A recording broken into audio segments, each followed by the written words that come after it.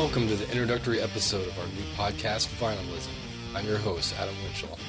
The show has been a long time coming, and on Vinylism, you'll hear me and a few friends discussing new releases, as well as reissues, and some of our favorite albums on vinyl. We'll also be giving recommendations and whatever else we want to talk about. I want to give a shout out to two of my guests this episode, and good friends, Kenny for helping with the theme music, Chemo for contributing the logo and artwork. This is definitely a team effort bringing this to life, and I appreciate everyone's talents. And if you like what you hear, leave us a review on iTunes. Thanks for listening. Without further ado, on with the show. Hey everyone, welcome to the introductory podcast of Vinylism. And let me introduce the panel. We got Chemo. What's going on, Chemo? Hello. I'm also known as Darshan on the internet. I have a website called darshan.com. Nice. Darshan. And hang out in the library today, huh? Live from the library? Nice. Yeah, better reliable internet here than home. And we got Kenny on the line. What's going on, man? Hey, just chilling out. Just chilling, hanging out on a Sunday. Went for a bike ride. It's a beautiful day in sunny Burbank, California. You already went on a bike ride, or you're going to go on a bike ride? I just came back a little while ago. Man, nice. Busy. Yeah. All right. Ready to talk some rock and roll, man. Fuck yeah. All right, and today we're talking about Shiner's The Egg. This is the 2018 re-release on B-Core disc, and it's green-colored vinyl. Do you guys know what number you got? Oh, I forgot. I should have wrote it down. Yeah. It was limited to 150, but I think there's a black available of this, right, still? Yeah, still. For some reason, mine came out 666. Yes, it's special edition for me. This was originally released in 2001 on CD only, I think, on DeSoto Records. So, cool. That's the album. And Chemo, for listeners that may not know this great band, can you give us some background, some history of them, like how they started out? Sure. Walk us through it. I guess the label would be Post-Hardcore, an American post-hardcore band from Kansas City, Missouri. And they were active originally from 1992 to 2003.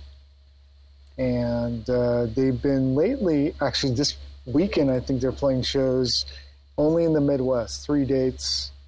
So they're... Didn't hear about that. It's awesome. Yeah. I'm not sure what the occasion is, but I think just to lay down some good old-fashioned rock and roll. Nice. And so they released The Egg on vinyl in 2012 and did some shows in, so they played shows in New York at the Gramercy and Los Angeles Echoplex, which I think all three of us went to. Yep. Granada and Lawrence, Kansas, and Chicago, Illinois at the Bottom Lounge. Then followed by the release of Starless on vinyl. That was in 2015, where they only played primarily dates in the Midwest in Texas, Austin, Texas at the Red 7, Record Bar in Kansas City, Missouri, Triple Rock in Minneapolis, Minnesota, and Empty Bottle in Chicago, Illinois.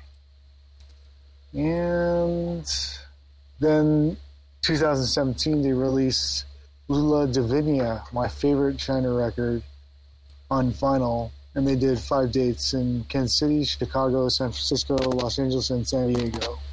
Was that the first time Lula was on vinyl? Which is like their second album, right? Yeah, second album. That was the first vinyl release, huh? Yeah. They did in backwards order. Hey, better late than never. Yeah.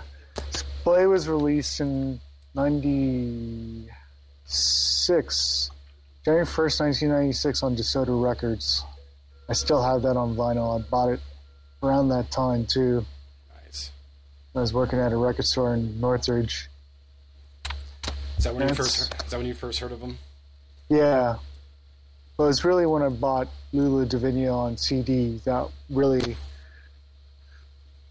laid down the foundation for when I first started really listening to Shiner back then in 97 when it was released. What about you, Kenny? When did you first hear of him? I heard him through you. Actually, I got turned on to him a little bit late. It was probably like late 90s, maybe somewhere around 1999, something like that, where a guy that I briefly played with in a band that I was trying to put together told me about some other bands that he was into, and Shiner was the name that he mentioned. And so actually the first album I heard from them was Starless, and I heard that, and I was hooked on it, and immediately like went out and found Lula Divinia, and really dug that too. I mean, there's a quite a bit of a difference in sound, recording wise, on those two albums. The playing and all that is great. They had a different drummer, like they had Tim Dow play on that Lula Divinia album, and then Jason Gherkin came in on Starless, and definitely have different drum tones and things like that, but both amazing, insane drummers in their own respect. And I was just pretty blown away by it. So that was the first introduction. I remember the hype for the Egg album coming out, and that was the first time I got to see them play. Was at the old Spaceland in Silver Lake on the Egg on the Egg tour. What do they call Spaceland now? No, Satellite. Satellite. Yeah, it's called Satellite. Yeah, but played, they didn't play the Egg in its entirety for those shows when it came out. Yeah. However, they did do the Egg in its entirety only in the Midwest, from like the East Coast to the Midwest, and I flew out to Texas, Dallas and Austin for two of the dates with Houston opening. So what year would that have been? That was like 2001. Nice. Yeah. Because around November, I think. Who's playing drums on the Egg? Gherkin. Yeah. And then when we saw them last, they brought both drummers in, right? Right. Gherkin and Tim Dow. At the Echo, yeah. Which was like Gherkin played most of it, but then they had Tim Dow come up and play a couple of tracks. This is pretty cool. That is cool. That was last year. Yeah. Last year at the Echoplex. No, Echo. Just Echo. Yeah. All right, so getting in deep into the album, who wants to go first with their song? Kenny, you want to go? Which one did you have? Well, I was thinking of talking about a couple of them. Go ahead. But it's sure how you want to roll this here. Like it's kind of hard to go in and break it down without hearing the tunes. Yeah, I'll fly in some sounds. You just want to talk the song? I mean, some of the stuff. Hang on, give me 1 second. I had a link pulled up on here. I mean, maybe which tune were you going to do, Adam? Are you going to do the truth about? Going to talk about the truth about cows? Yeah, I'll probably hit on that. Like, want to start at the opener? Sure, we can start with that way, and then like I was looking at like Surgery. Timo's got the classic title track, The Egg. Yeah, nice. I claim it first. It's a great one. I'll go ahead with Truth About Cows. I was just spinning this album last night for this show, and from front to back, this green release we're talking about. And, it's great, such a great album. And Truth About Cows is a great opener. The cows are all gone home. The shape of things to come. The truth has not been told. 'Cause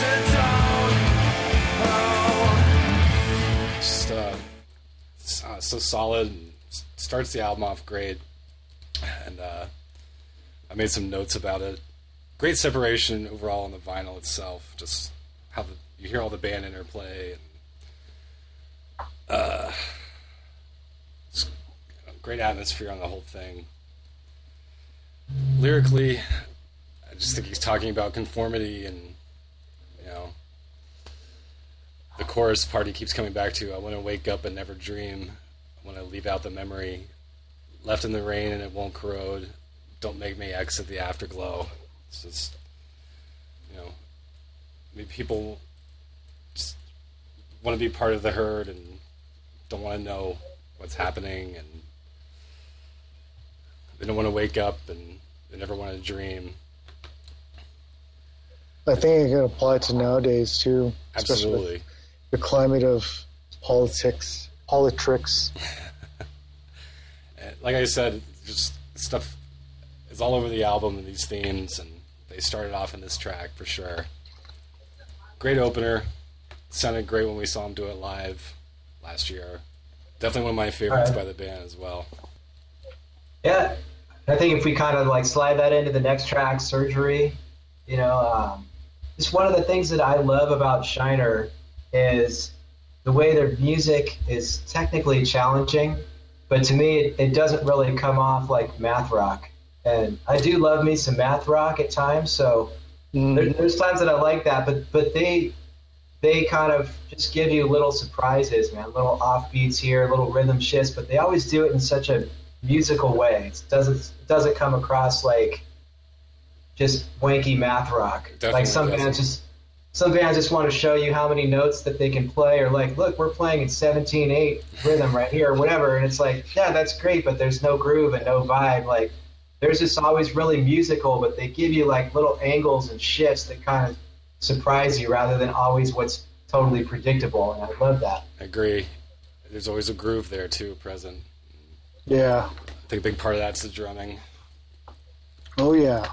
Yeah, and the interplay too. I like that a lot of times it feels like they're all playing. They're not just like all locked into one straight groove and the bass doubling the guitars and everybody's all locked in. Sometimes it almost feels like they're all four moving in different directions, but yet it crosses over and comes together just so perfectly. Absolutely. Yeah. I concur. What about this one, Surgery? It's pretty aggressive one, kind of, in your face. Interesting lyrics too. A little bit. Yeah, I don't know. It's always a weird thing to analyze. Like, I feel like looking at the lyrics that there's metaphor in there. It kind of, I have no idea exactly what Alan had in his mind when he wrote the lyrics for it, but it kind of seems like something about sort of how maybe like how we sometimes, or at least is what I take from it, maybe sometimes how we kind of hide all the stuff that's going on inside us to everyone else around in the world, that like that basically we have all these feelings in our own personal inner struggles, and whether that's for career and relationships and whatever, and sometimes there's kind of tears that open up in that, and some little bits of those things come out or something like that. I don't know. It's like there's maybe he was actually inspired because there's some lines in here about surgery and the road coming apart, slips through the holes. Like, maybe he actually saw a big pothole in a road and was like, God damn it, why can't they fix these fucking potholes? And like, then he just started with that metaphor and made some stuff up. Some great lines in here too. I don't mean to cut you off, but it's the thrill of the wound, which he repeats. It's a bit of a chorus, I guess, or section, or it's great. And I see a line later here: masturbate, it's a show. I'm always going more with that, but I love this one too. It keeps the album going. Track 2, it's just it's upbeat. Like what you were saying, how they're all playing around each other a bit. It all comes together at different parts. Yeah. Yeah, Chemo, what do you think? Agree. What do you think of this one, Chemo? Surgery starts off with Jason's drumming, and it's a really good track. I like Surgery a lot too, and the interplay of the musicians is awesome on this track too. Just how the two guitars are, it's almost like it reminds me of the song Semper Fi, how in Another Semper Fi there's song. Another Shiner song on Starless that like Alan will play something different and then Josh plays off of it, and it kind of like intertwined like rhythms. But this one is more, I think, not rhythmically challenging, but just like both guitars are aligned. So it's like one is playing a higher note, the other playing a lower note, and just guitars are really sound really cool on this.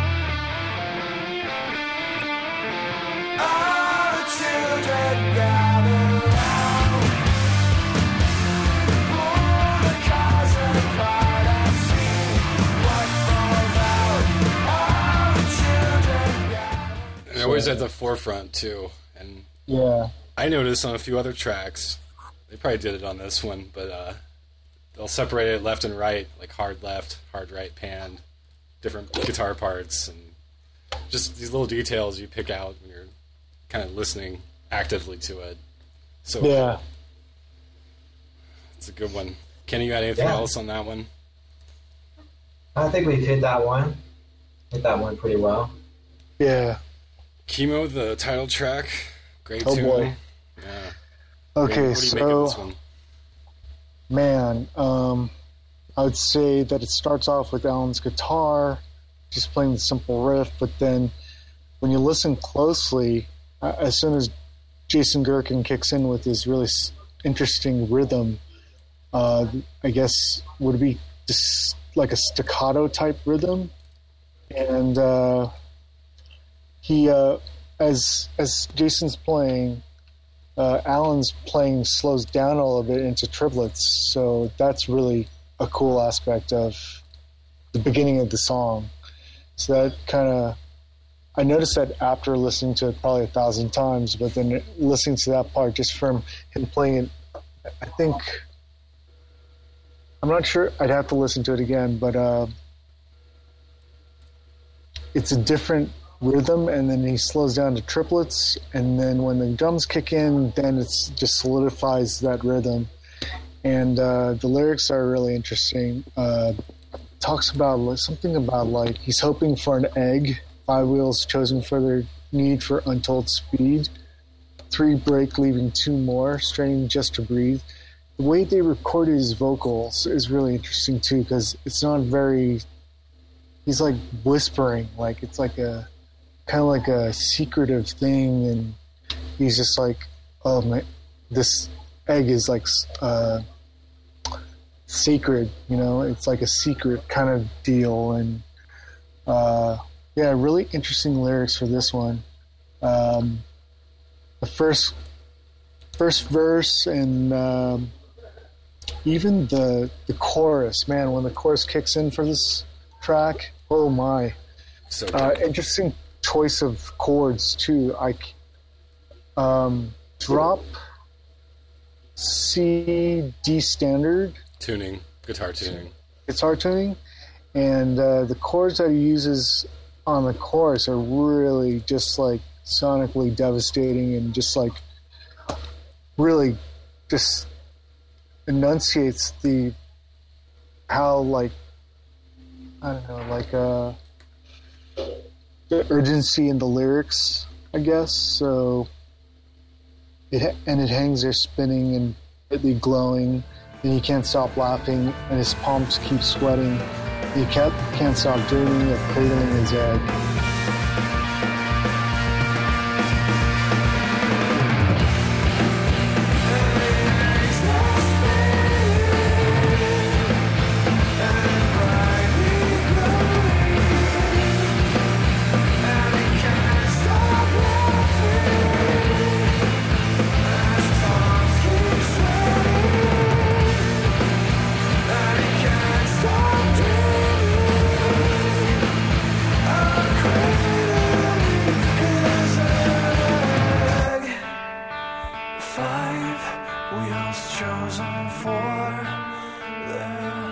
I think it's really just like cool lyrics, and just like, I think it's a great song. This is such a good song. This is definitely, I mean, it comes in the center of the album, but it's definitely kind of the centerpiece of this whole thing, I think. And well, you got to think of like the egg analogy, you know, like it's like, right, giving birth, bringing life to whatever it could be, like reaching for some sort of creative genius or something, you know?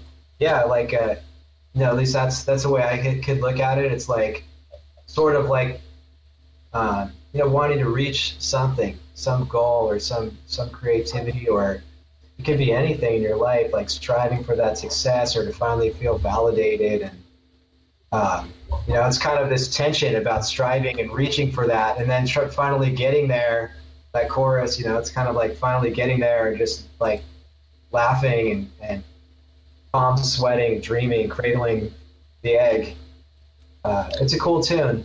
Definitely, the rhythmically too, like Kimo was saying at the beginning, it's one of those things they do where it's like they kind of have this guitar part that sounds like it's kind of in threes, and then the drums sort of come in like in fours or something, right? It's like it's almost like two sort of disconnected rhythms that work together.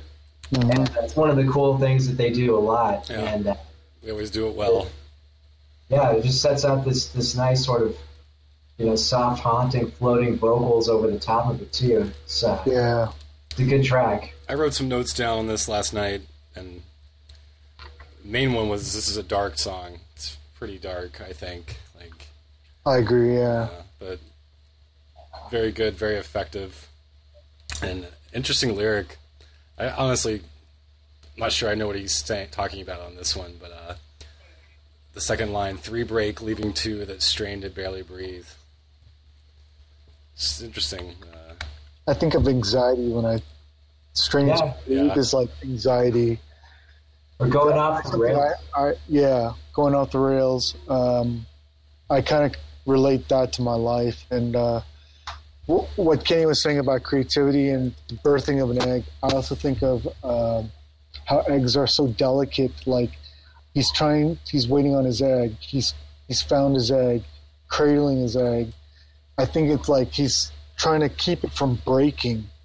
From my perspective, just like how I interpret the lyrics, like this person that Alan's singing about is protecting some kind of secret, I think. Yeah. I think another way that sort of comes to mind thinking of it too, like and this is something I find cool and interesting with music, is sometimes this kind of metaphor that people can interpret in different ways is really cool. It sort of leaves it up to each person to feel what they feel. But it's kind of like, almost like, the wheels analogy and, the speed and wheels falling off and all this is sometimes like how you can basically set your mind on achieving something and being like so dead set on that you don't see how you're basically just blowing up the rest of your life, and maybe even like shedding people or friends or things like that, just like in this search to achieve something. And maybe as an artist, that seems like something that a lot of artists can struggle with. Like if you're trying to be in a band and touring, and you're trying to reach the success, and on the road, possibly like, having struggles with relationships, but being so dead set on trying to achieve this that, you just can't worry about that, Can't stop to care that all the wheels are falling off because you're looking for this egg, and then you finally get the egg, but then maybe realize, now I've got this egg, but everything else is gone. Or I have to keep going to the next thing, like, the next anticipation of the chasing the creative spark. Yeah. Yeah. That's kind of an elusive thing that you can hold it or try to hold it, but it's so fragile, like an egg, like Kimo was saying. It's easy to crush. I also Part of its elusiveness. I also wrote down on this, it was a great build-up. I think Kimo hit on that pretty well.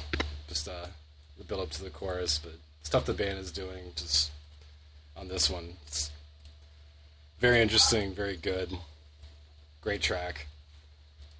Yeah, especially there's so much drama going on, especially in the pre-chorus when they're playing the higher notes, both Alan and Josh. There's like so much stress going on in that part of the song. It's like building up for the chords that finally kick in for the chorus. It's just that last note when, like, with the weird dissonant sound, or the very last note before the chorus kicks in is like, it's kind of like a screeching sound, and then it's like kicks in. So it's like pretty cool. It leaves you hanging for that great chorus. Very dramatic. I think we hit that one pretty well. Any others you guys wanted to? So that's pretty much everything on side. I mean, close to everything on side one. We left out a couple. "Play Dead" is a great song. Mhm. But that's the first 5-6 songs. We can just hit on a few of the other ones on the side two. "Bells and Whistles," great one. Very riff driven. Fantastic guitars I wrote. To me, that really showcases Gherkin's drumming too in this one. Very subtle, but when you listen to the verses, the way it goes, he plays with the tension of the beats and throwing in his fills in little off ways that even though you've got this very simple dan, dan, dan kind of guitar line in some of the spots, they pull interesting things out of it rhythmically, and especially the drumming on this one, which I really dig. It's easy as you like, but you won't expect it, and you want it all, but you won't get it all, get it all. It's simple as a game, but there's no objective. Then you watch it fall, and it falls, and you just let it fall.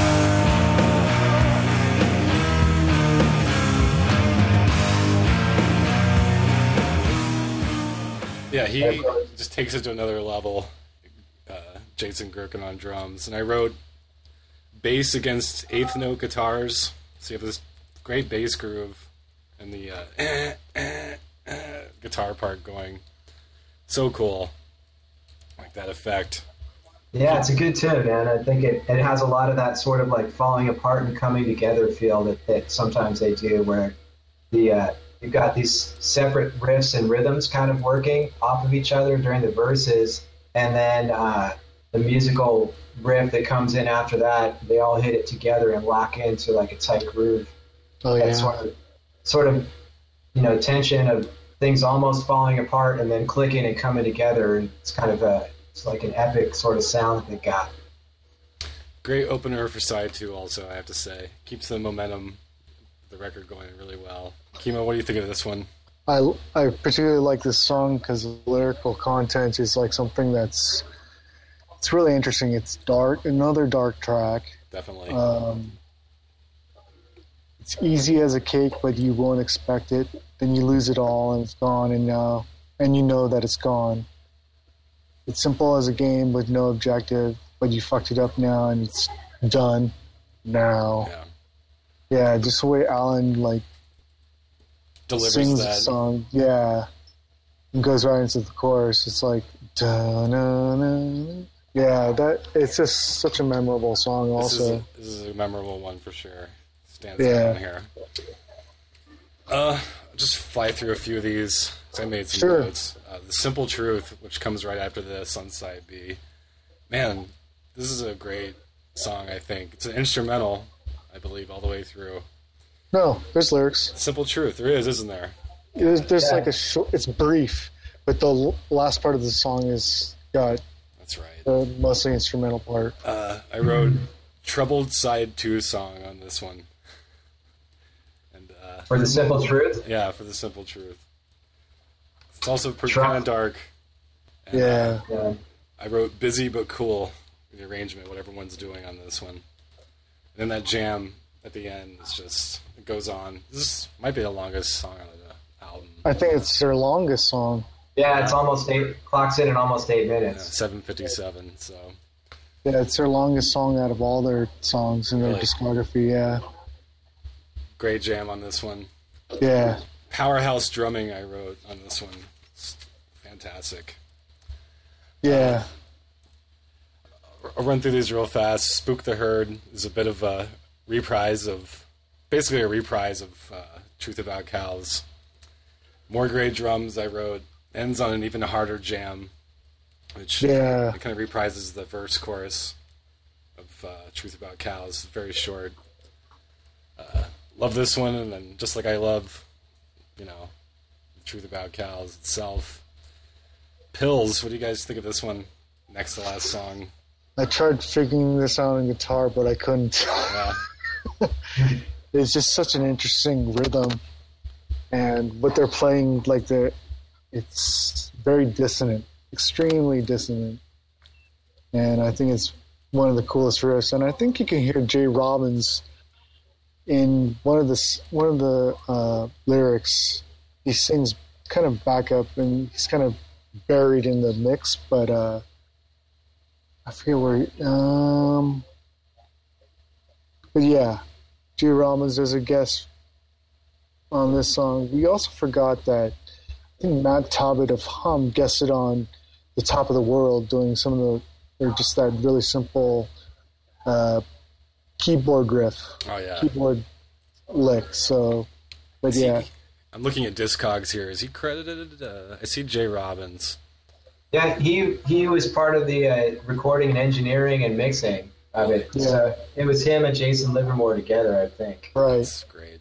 You guys see Matt Talbot keyboards. Which I'm a big Jay Robbins fan, and I think we hadn't hit on that yet, but I think, that's the recording and sound, tones and things that they got on this is also something that I really dig a lot, because it sounds great, but it also sounds raw and real. It doesn't sound overproduced, the way so many things these days sound, where like every snare hit is just like dead perfect, like it's all, sampled and sound replaced and auto-tuned and all this kind of stuff. Like, you got this just raw, powerful vibe of the band playing, and I think, they had that on their other albums too, but I definitely have a sweet spot for the stuff that Jay Robbins records, because like a lot of the bands that he's worked with and a lot of his recordings and his own personal recordings. So I think that's something too. It's pretty rad on this record.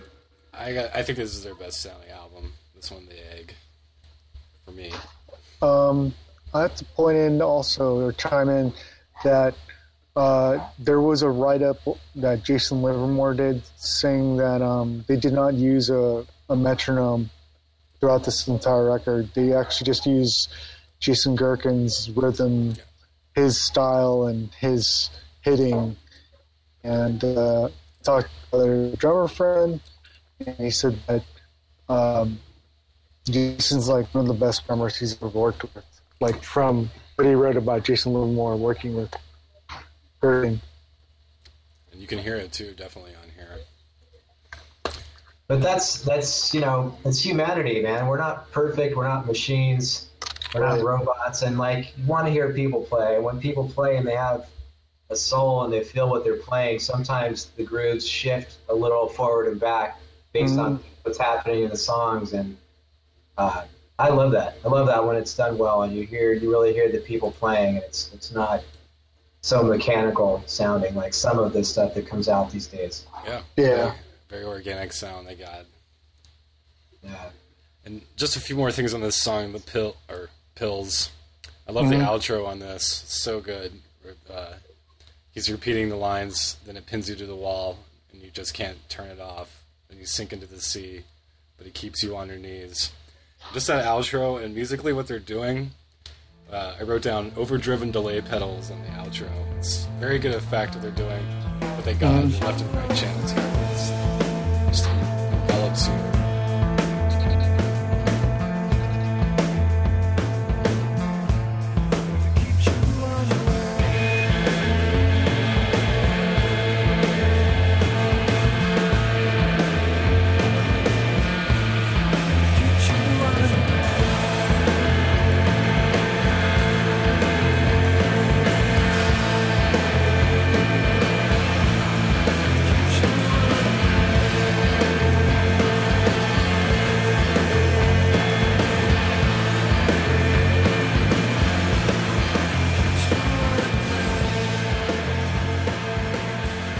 So good. I wrote bass driven too on the outro because the bass is just kind of driving that whole. Great layered vocals, everything on this one. It's just, wow. Yeah, they got a nice breakdown in the middle of the song too, where things kind of chill out and get spacey. Yeah. And you hear the bass and drums breathe a little bit. After all of the driving, heavy stuff leading up to that, it's kind of cool. Great Get to hear effect. music musically, you get to hear each of the different instruments kind of spread out a little bit. Yeah, I agree with that. And I remember what Jay Robbins sings. He says, and I don't care what keeps me sane, just keep me sane. What song is that on Pills. Oh, right. Where he sings the backup. That's where I was trying to remember where he sang on that song, and if you listen to the track, you could hear Jay Robbins' like signature vocals just doing backups on that part to enunciate on what Alan's saying. Yeah. Great tune, and then it brings us to the last one that closes the album out, called Stoned. I wrote a few things down on this, but what do you guys think of this one? It's a great closer for the domestic release of The Egg, yeah. However, the Japanese release has Dirty Jazz and I'll Leave Without You, which are another two great songs on the Japanese release that people try to hit me up and want to buy my CD of that copy. So it's even longer. It makes it like 13 songs or something. Yeah. I've never heard those. Oh, you haven't? No, but they're on the Discogs site has embedded both of those songs. I'll have to send them to you then, yeah. I need to hear those. But, yeah, I think they always had a mix of the heaviness and the loudness and the power with some introspection and some mellower, kind of moodier, quieter, spacey stuff. And so this is a good example of that. And I kind of feel like Alan Epley put a fair amount of this into like his future projects, like The Life and Times, where sometimes for my taste he gets a little bit too mellow and introspective, and I want to hear him rock more like the way Shiner did. But it's kind of one of the things that they've always done. They always did, I should say, with the ups and downs, man, kind of encompassing totally all those vibes. Yeah, interesting lyrics too for Stoned. those Celebrate up. the bleary eye. The king of everything has been dethroned. I wrote down Epley gets another pummeling part in at the end. It doesn't get really heavy at the end. Like Yeah. Great drum impact. I wrote on this, on that ending. It's just wow. It almost reminds me of the Life and Time song, the last song off the first EP. On the What's it Magician. called? No, not The Magician. The first EP is The Flat End of the Earth. Yeah, it's called The Flat End of the Earth. Had like servo on there. Dramatic, like, ending outro part is just, it reminds you of Stoned in a way, yeah. Which the Life and Times was Alan Epley's band after Shiner, which he still gets together with them and Shiner when he feels like it seems like. Mm-hmm. And I wrote down, just thematically on this last song, what is it that keeps us stoned? Like, the chorus is makes us stoned and keeps us stoned. Just talking about, like, everyday input. Like, yeah, it's another dark song. This whole album's dark. This album's pretty dark. Yeah, when you look at the lyrics. But I think the feeling I get from listening to this, I feel like, just like the rock is just like alive on this record. Definitely. Yeah, Go ahead. Man, I feel like, this was like, kind of closed out the 90s. I mean, it came out in the 2000s, right? But it's sort of like, in a way, kind of put a stamp on the end of like that great 90s sound and vibe that like a lot of bands, like a lot of these Midwest bands had. Things kind of started shifting and changing a bit from there, it seemed like. And they were just part of that. There's so many other great bands that kind of came out of that pocket too. Like the early 90s, everybody thought Seattle was like the spot, and there was tons of great music that came out of there. But the Midwest, like Kansas City, Missouri, and Illinois, and places like that, this amazing stuff was coming out too. That was definitely far removed from like the Hollywood glitz and glamour and New York and all that. And you had these other bands like Molly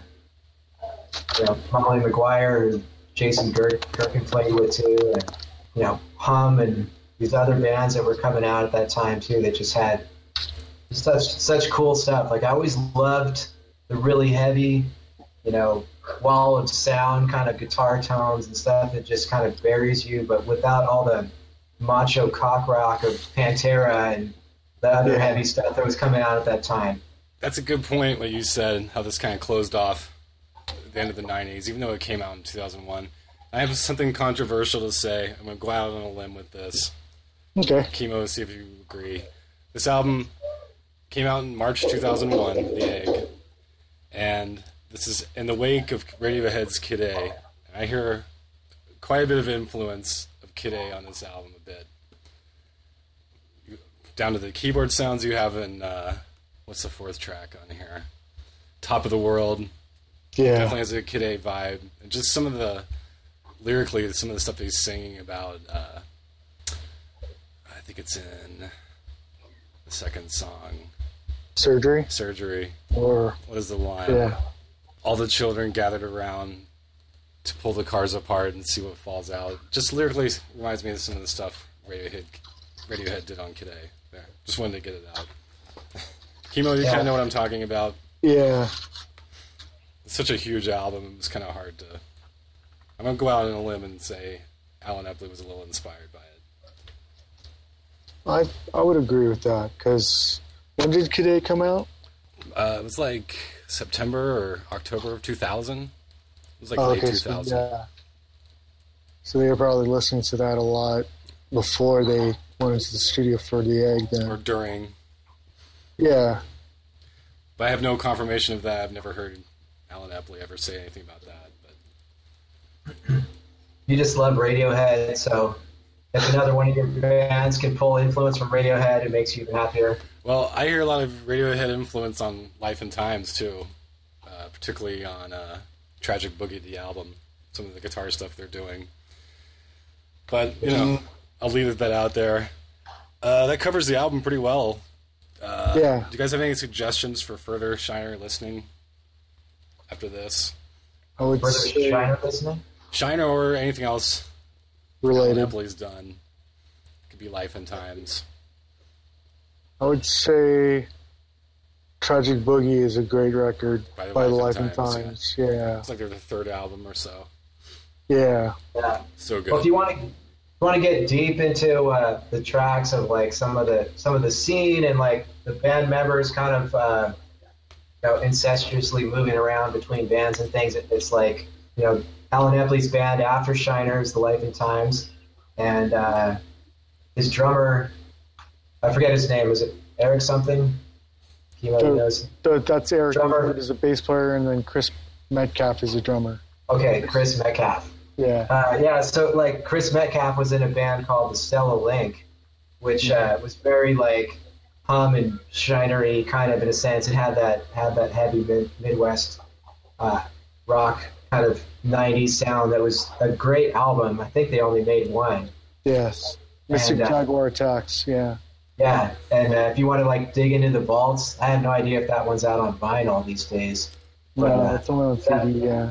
That's a great album to dig into if you haven't gotten into that and you want some more of the like a hidden nugget for that Midwest rock sound.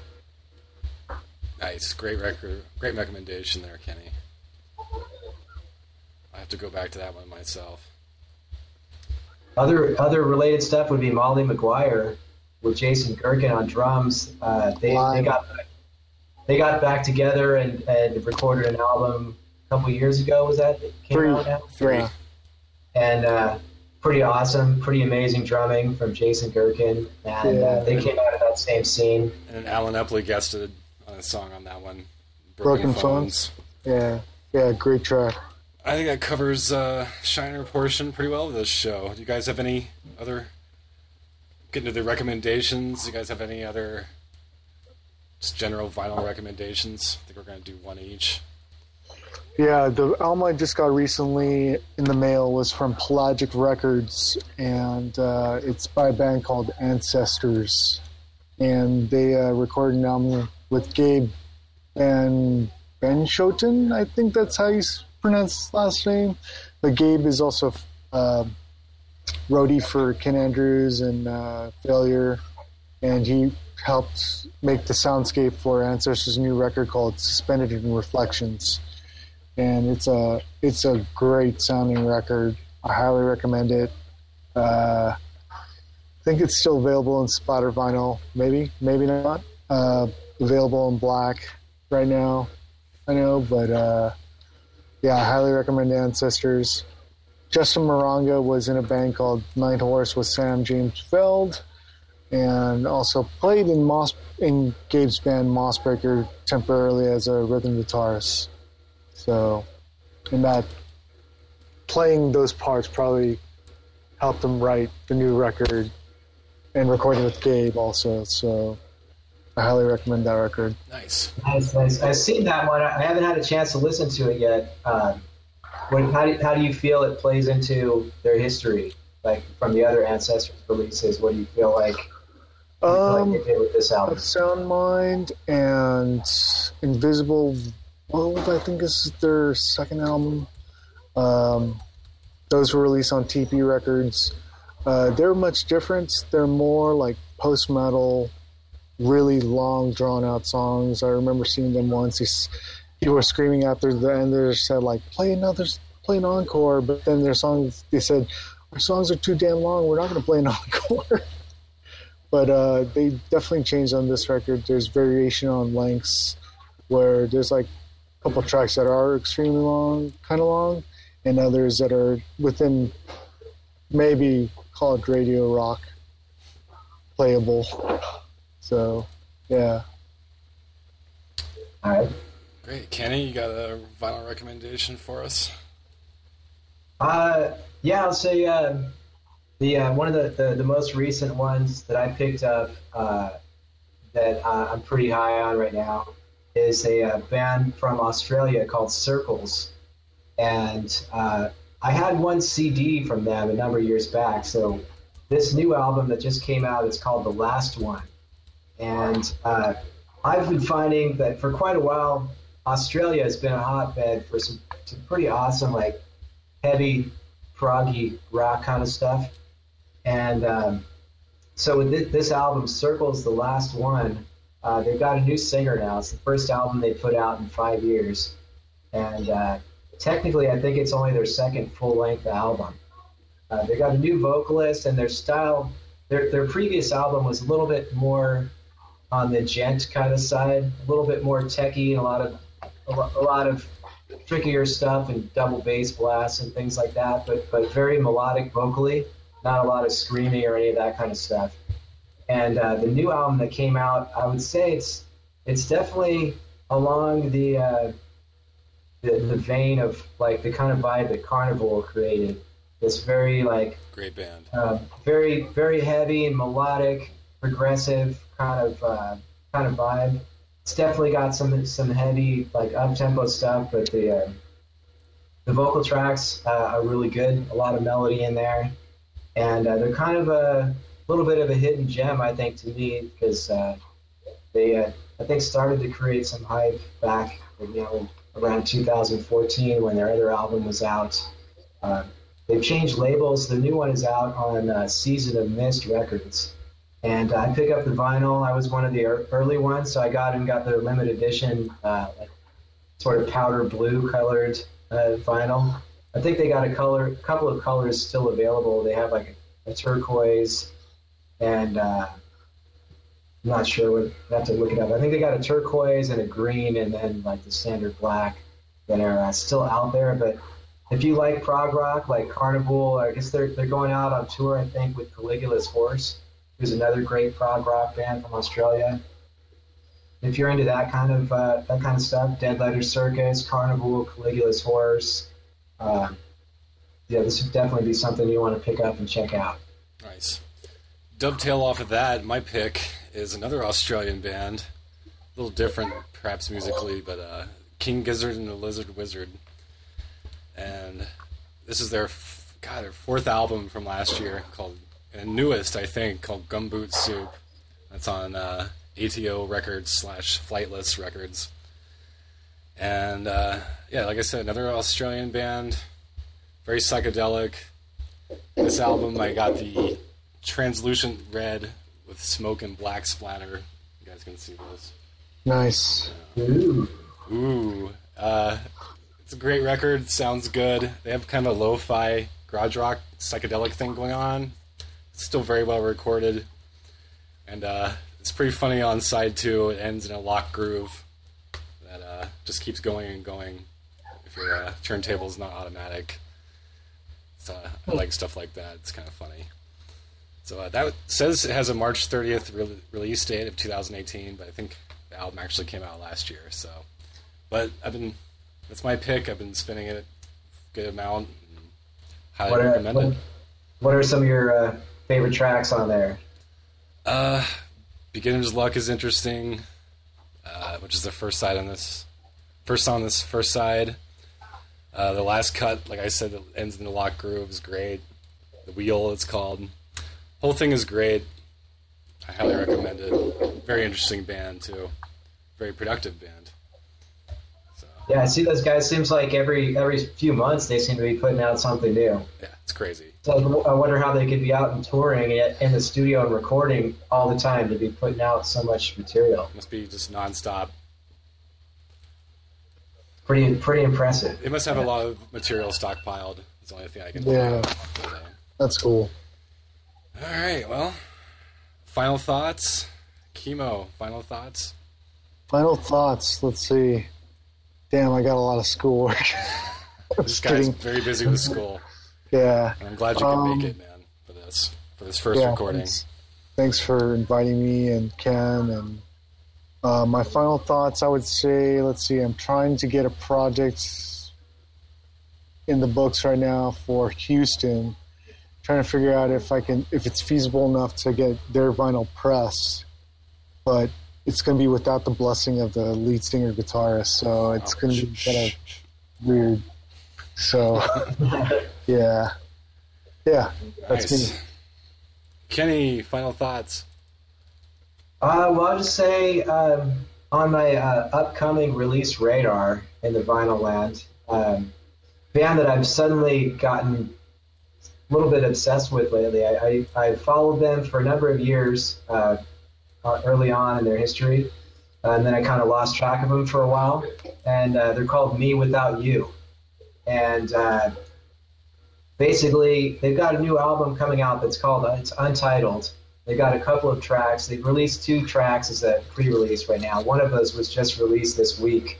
The second track that they put up, and basically, it's off the hook. Their previous album was called Pale Horses, and I've been spinning that one quite a bit. Just kind of, I feel like they had a little bit of a hardcore twinge to them in their early days. They always kind of mixed up this kind of loud and quiet mix where they could have this like almost spoken word vocals and then break out into some screaming.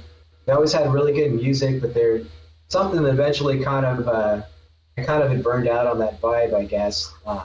But the album that they came out with called Pale Horses, which I think, looking it up right now, I think it came out in 2016. 2015, Pale Horses came out, and it's amazing. I didn't hear of that when it came out, but I've been listening to it, and it's just a really good guitar rock album. There's so much electronic stuff coming out these days.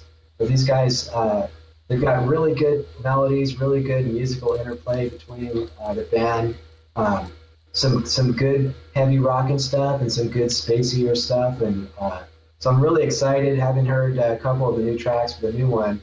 And that new Untitled album I will release on October 5th. And they've got a bunch of really cool vinyl colors. If you pre-order right now, they've got red vinyl, yellow vinyl, blue vinyl, and then your classic black. And the album cover artwork is kind of the same colors, red, yellow, and blue. And I'm pretty stoked on this one. So if you haven't checked them out, I would take a listen to Pale Horses and the 2 tracks that you can check out right now for their new album. They've got one called Julia, parentheses, or Holy to the Lord on the Bells of Horses. And the newest track they just put up this last week called Another Head for Hydra. Give you a little taste of the new album. I'm pretty excited about it. Where can people check that out at? where you're listening to it at? Discog or Bandcamp? Well, I guess it's being released on Run for Cover Records, but yeah, on Bandcamp is where you can listen to it, or Spotify, the usual places you could find the tunes. I look forward to hearing it at a future record party that we do, because we're nerds. All right. Well, We I think that about appreciate does it. vinyl, man. What's that? How about, We appreciate vinyl. That's right. how about you, Adam? Any stuff you're looking forward to that's like on the release radar? Nothing comes to mind offhand. I was very excited to get the newest Swerve Driver reissue, Ejector Seat Reservation, which was their third album. Apparently getting its first U.S. release here. There's a whole story about that we may cover on a future podcast. But finally got that in the mail. Sounds great. I was enjoying it. And yeah, as far as upcoming, I have nothing on my radar quite yet. So. David Crosby. Well, Yeah. he does have a new album coming out later this year, so I'll probably check that out. Cool. Right on, man. I Alright, got guys. the Swerve Driver too, man. I've been spinning that Ejector Seat Reservation too, man. It's a great album. Good to have on LP too, Yeah. finally. Yeah, it's good to see it finally released here, man, for sure. I mean, the original's it's an album from '95, and the original copies on vinyl are pretty expensive, hard to come by as well. So, another good music on vinyl reissue that I'm sure we'll talk about again soon. All right, guys, I think that's a wrap. Appreciate you. Thanks for coming on. Thanks for listening, guys. All right. Until the next needle drop. Catch you guys later. Bye.